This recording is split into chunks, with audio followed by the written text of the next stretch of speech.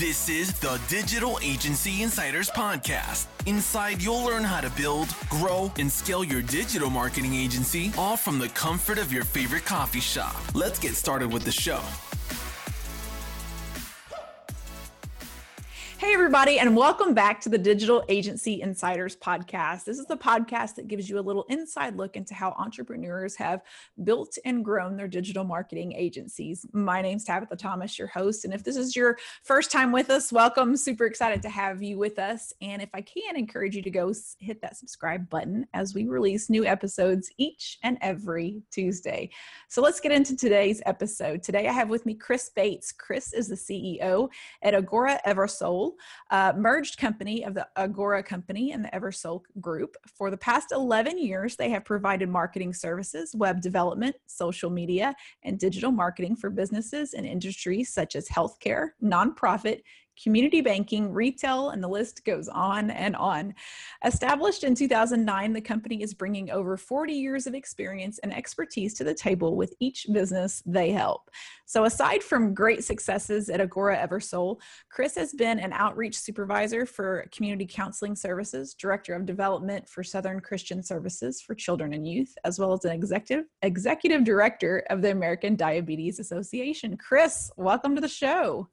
Hey, Tabitha, great to be here. Thanks for having me. Yeah, super excited to have you. So before Agora Eversole, you were the owner of Mean Mallard, which is an outdoor company. So what can you tell us about your 7-year stint owning the outdoor sporting goods business? Is it, how is that so much different than owning a marketing firm? Oh, man, it's a wild ride being in the retail business. That's for sure. Tabitha, I think one of the biggest lessons that I learned is that if you have a hobby or an outdoors, something that you do that you're passionate about, be very careful going into business to do that. Because, does your passion quickly go away? Yes, because, the busiest time I was consumed in the store and everybody else is out hunting and doing all of that kind of stuff. So if there was a downside to it, that was it. But it was a lot of fun. It was a lot of fun getting to be a part of people's outdoor experiences and people bringing their kids in to get their first, camo boots for them and that kind of stuff, and the whole spectrum there. So it was really great, in a company that grew. A lot, up to about 45 employees, and was a pretty large company up until 2009 when we sold out.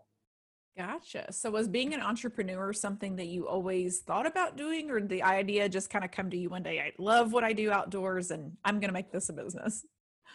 You mentioned a couple of things that were early on in my resume that I haven't even thought about in years. Those were great steps in a career path. I would say the half a decade that I was the executive director for the American Diabetes Association for the state was probably the first time that I had really run an organization, although it was tied to the national office, obviously. And I think that's what gave me that entrepreneurial bug. Gotcha. To actually have a staff of my own and my own goal sets and the opportunities to grow an organization. And man, that was, almost 25 years ago, and haven't slowed down since, because I think that was I was able to find that entrepreneurial spirit. Mm-hmm. Then with owning and running the outdoor store and then starting an agency. And I can't imagine doing otherwise, Tabitha. Yeah. So what made you leap from owning an outdoor store to switching to owning a digital agency, a marketing agency? How did that, because those seem very, very different. Yeah. So how did that switch happen? Well, all of those years as a nonprofit executive and then owning an outdoor store, the commonality in it was that I always did all my own marketing. Okay. Now, I'm not a designer. I'm not a developer. I guess I know those parts of our digital marketing world, of our marketing world, but the strategy and at that time, media placement and, all of those things, and developing offers and having a real marketing strategy behind the whole thing was one of the things that I loved the most in all of those career steps. And so when I sold the store in 2009, that was an opportunity for me to completely reevaluate things. And at that time, I had a couple of different people approach me about helping them with their marketing because they knew that I had always done that part of it. So I guess that kind of began a consulting role doing that. And it didn't take me very long, Tabitha, for the wheels to start turning and go, man, maybe I can turn this into something and actually do marketing for other people by bringing at that time, a couple of decades worth of experience in running organizations, and the realization that, man, if I had had somebody to help me the way I now wanted to help people with their marketing, it would have been completely invaluable. And, and that was really the beginning of the proliferation of social media and web as we know it today. So it really began to evolve from there. That's awesome. So, one of the big questions that we get asked a lot by people that are starting their first agency is, what did the first 6 months of running that agency look like? Because everybody loves talking about the beautiful, the years down the road when everything's working smoothly, but nobody really likes to talk about the ugly, the ugly first 6 months. So what did that look like when you were first getting it started? Yeah, a leap of faith, first of all. Because, again, I was at an evaluation point, and when I realized, and my then girlfriend, now wife, when I told her, I really think I can turn this into something. And she had the faith in me to do that. But you're talking about the ugly part. This was setting up a desk on my back porch and taking at that point, what was like a 5-year-old crappy $350 laptop, and that was the company. At that point. Granted, I had a lot of business connections, but I had no concept of developing an expert niche into a certain industry. I had no concept of all of that. The only thing I knew that I wanted to do was to help other business owners, and through marketing. And I knew that I wanted to help that much. I had no idea how to price. I mean, I remember sitting there at that old laptop going, what do I even charge? How do you come up? Is it an hourly rate? Is it a package deal for accomplishing X over this 3-month period, or whatever it was? And I think I honestly kind of tried all of those, Tabitha, and just trying to figure out what worked. I do know this: I dramatically undercharged. I was scared to death to throw out a larger number. I pursued opportunities with anybody that had a checkbook, at that point. And that was kind of what you mentioned. Yeah. It's that rough start. I'd love to say I made a decision and I ran into some, $20,000 a month contract, but that didn't happen. It was literally clawing and scratching. But those are the things that built you into who you are today and the agency that you are today, because you were able to feel your way through it a little bit. So that's incredible. So how did it go from just you to building the agency to where you had, a few employees under you and then merge with another agency? What did the process look like? How many years was that? And how did you guys grow that? Gradual is the answer to the question. I love the entrepreneurial big lofty goal there of the overnight success. Yeah. And the truth is that only takes about a decade. And so for me, it was building to the point that I finally had to hire a designer part-time, because, I was outsourcing several different places, and I was like, I've got to come up with some consistency here and somebody I can turn to. And if a client needs something tomorrow, I need somebody in-house to do that. So when I couldn't afford it, I took the big, leap of faith and hired somebody part-time. And then 3, 4, maybe 5 months later, made them full-time. And then that started to grow a little bit. A couple of years into it came to the point that if it was going to grow into something, I had to find a way to do that was not all about me being the producer of the work. So that turned into hiring a project manager, which was going to be the big, growth step to let me step back just a little bit to work on the business rather than in the business. And that turned out to be the right move. I started to say that had to have been the big turning point, because you as one person can only do so much. Yes, that was a huge turning point. So at that point, I got to turn some of the production, even the client relationship part, over to a project manager who started handling the strategy and the client communications and the design and the proofs and all of that kind of stuff, and let me start to focus more on business development and on some of the bigger picture things. So yes, that was a huge turning point, and then, looking up, here we are another 5 years past that. So 11 years from the beginning of Agora to now, what we had started to do was looking for industries to kind of niche into. Where do we become experts? And an opportunity a few years ago came along to have some strategic partnership work with the Eversole Group, who had been around at that point for 23 years and did nothing but community bank marketing. Very niched, very good at what they did or do, and but entirely focused around traditional marketing services. Okay.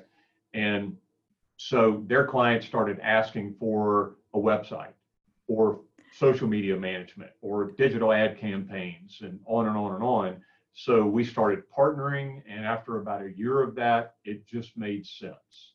It was a great fit in lots of ways for us to talk about merging, and we did as of January 1st of this year.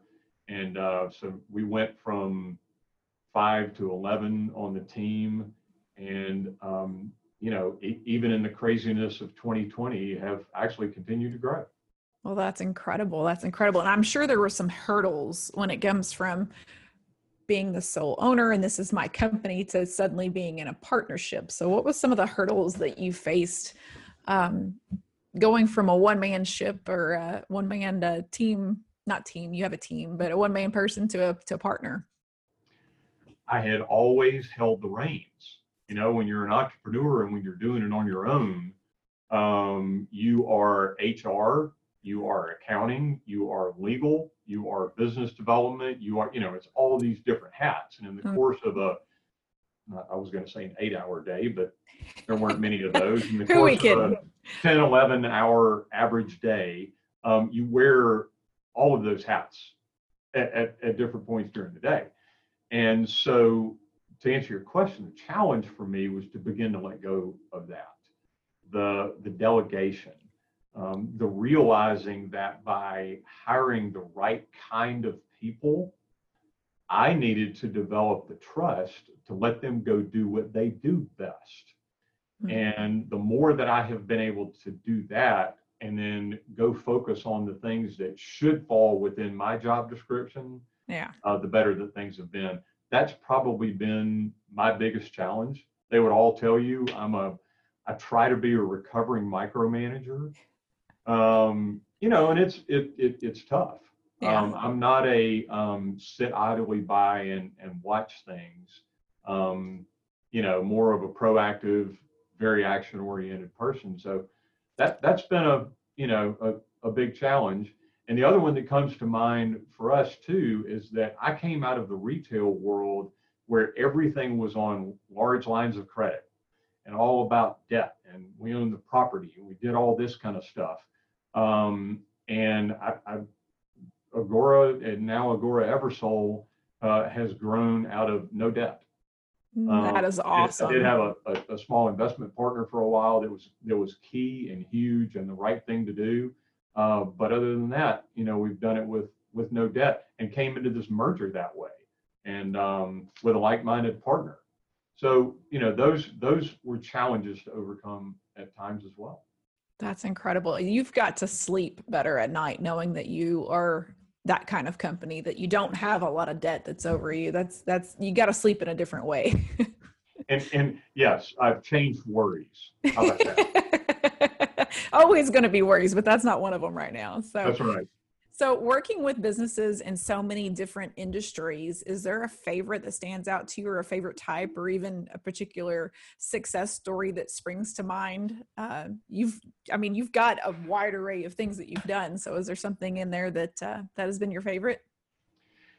The great thing about our primary areas of expertise now, which are working with community banks, and then we also work with a number of healthcare clients as well.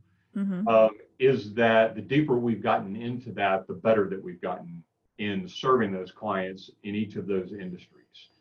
So I guess what turns on in my mind when you ask what is the favorite is that once we started to dive deeper and become, I guess, more of a set of experts in those industries, it becomes more fun because the question marks begin to disappear about how to be successful for a client.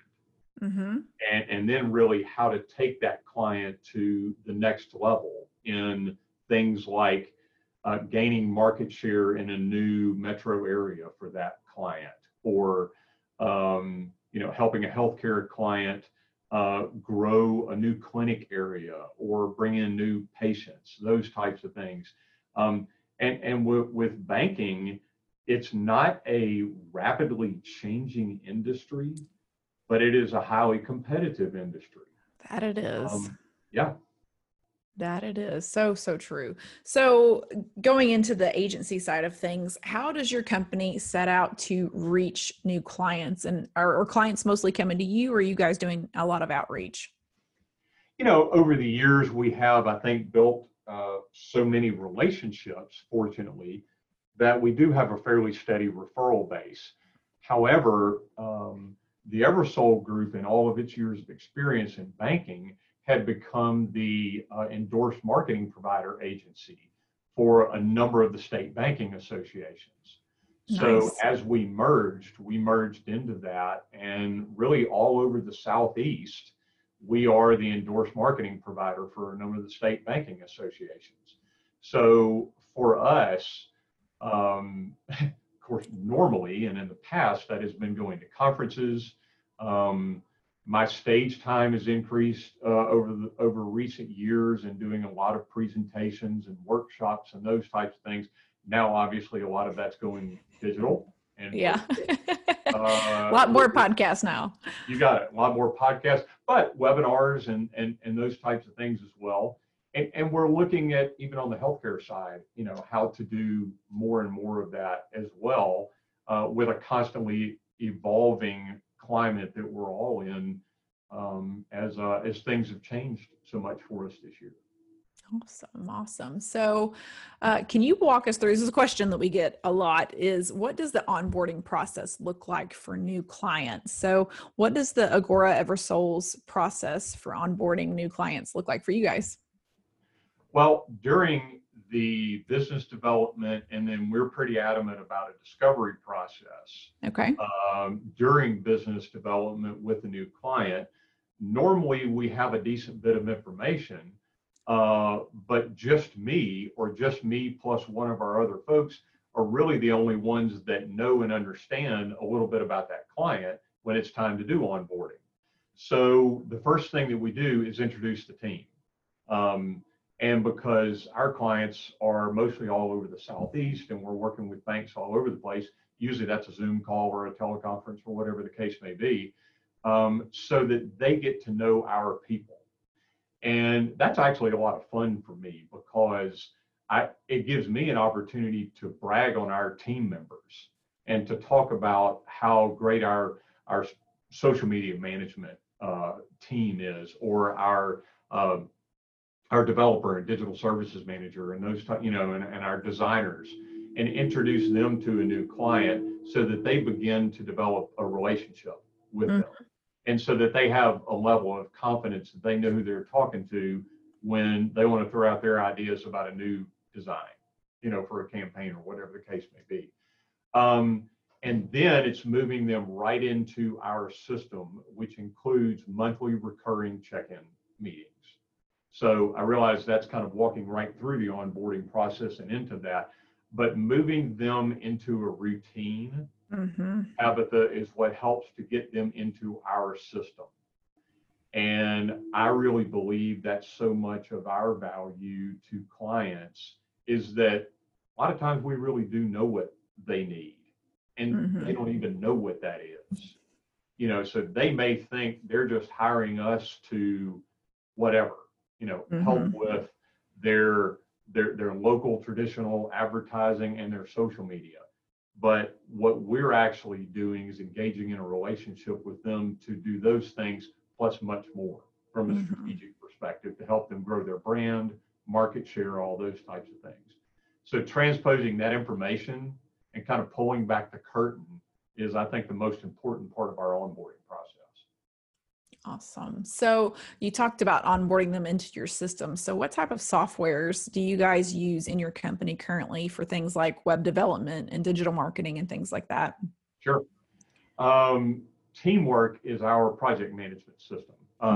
We vetted lots and lots of them, looked at Basecamp, and there are lots of other ones out there. And there are other communication tools that feed into that. But Teamwork for us has been a key item. We mainly use that for internal purposes. We don't hook a lot of external clients into that, although that is one of the things that can be done.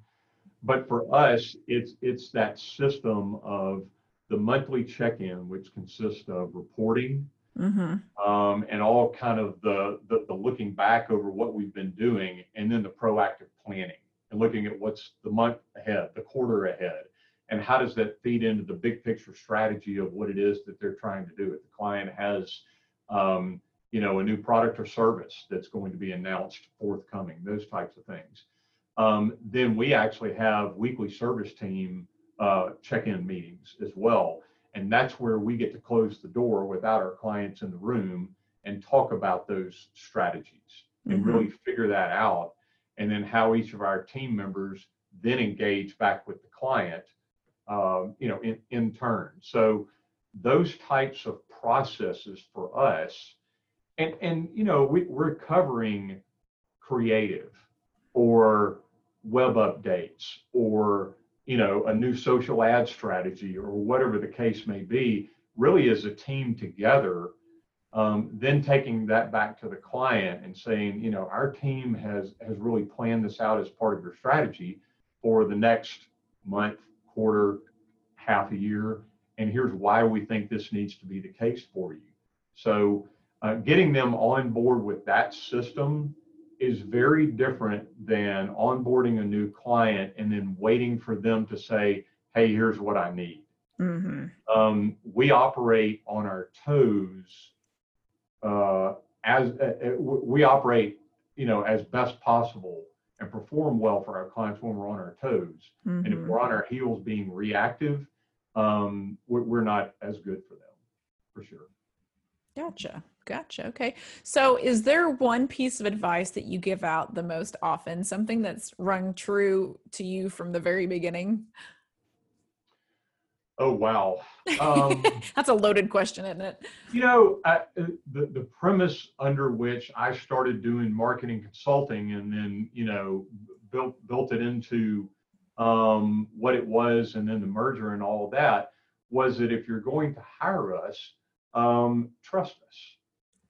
So while I have no business doing our corporate taxes, I hire a CPA to do that and that individual is an expert, and I'm willing to pay them money to do that.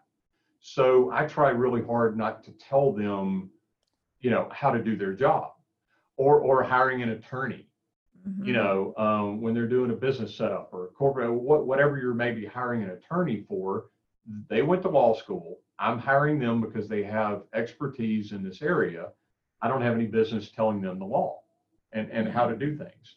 So I think that one piece of advice, Tabitha, would be, if you're hiring us as a marketing agency to grow your business, then let us do that with you and alongside you, and in a true partnership.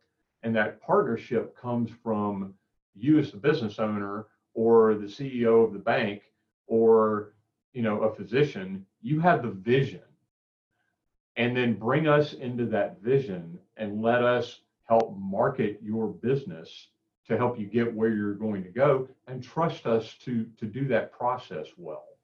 So I think that would be that one big piece of advice that I like to try to give, and I know that helps us to operate at our best. Yeah, that's a good piece of advice. Good piece of advice. So do you have any other businesses or projects or organizations that you would like to tell us about? Oh gosh, as if this one is enough. One of the things that matters the most to our entire team through and through is service. And so engaging in our clients, granted, we're behind the curtain a lot of times, but our clients, and helping them with their community involvement. And, and especially through things like social and how tech and their marketing can weave into that. Mm-hmm. So, and how they're making a difference in missions and programs and communities, and, impacting lives. We get to kind of stand behind our clients and watch them succeed in that. So we're not always the forefront of it, Tabitha. But I think that secondhand participation in making a difference in a lot of lives, it is so much of what brings us joy. And then personally, my involvement in, some different missions and ministries is a big part of who I am, for sure. I think a lot of that comes out of my years in nonprofit administration, and liking to try to give back in every way possible is something very important to me personally as well. Somebody asked me once on a different podcast is, you interview all these entrepreneurs. What's the one common thread that all of them have? And it's that they care about people and they want to help people. Every single person that I've ever talked to, that's been the main core thing. They may have different aspects of different things, but the one core thing in their being was that they want to help people. So that's rings so true. So very true. Absolutely. So, I think that's so much of why we're in this industry. Oh yeah. Yeah. Any industry, I think that you got to be out there to help people. If not, you're not going to make it. So one of the last questions that I always like asking, is there anything right now that you are reading or listening to that's helping you grow as a business owner or as an entrepreneur? I really am a podcast fan, and I'm not saying that because we're on one, because, when I'm running back and forth to the office early morning and in the evenings, and, or weekend trips and those types of things. Fortunately, in addition to yours, there are a lot of great resources out there, even just in the marketing realm. Yep. So I do love listening to podcasts. I am rereading Traction by Gino Wickman. And mm-hmm. One of the things that I love about that, and a lot of marketing and industry related books like that, is the establishment of systems. So yeah. I like to learn from others that have put systems into place that work, and mm-hmm. then figure out how to apply them here, is a really big one. And then the last piece of it is I have just started listening to Covert Cows. I've not heard of that one. Yeah, Steve Robinson. Okay. who was the chief marketing officer for Chick-fil-A. And Okay. it's on Audible. And so I've started listening to that. And man, you want to talk about, I guess, the ideal merge of marketing with purpose. And that's so much of what drives me. So I'll let you know how it turns out, but I'm enjoying listening to that one. They used to put something on called the Chick-fil-A Leader Cast that I went to every year. It was a virtual conference type thing, and it was incredible, the people that they would bring on, and just their whole philosophy behind business is, and I can't believe I'm going to say this out loud to everyone else, I'm not a fan of the chicken. But I know. My husband, my kids think I'm nuts, but I love their business philosophy. So I go there anytime I get a chance, even though I'm not a huge fan of the food. I know that's blasphemy. And then hey, that's all right. We all have our own taste, but yeah, it's hard to argue with their principles and for sure. Yeah. Well, their customer service, everyone can learn something about their customer service for sure. So where can people learn more about you and about the agency? I definitely want to invite people to come to our website, to agoraeversold.com.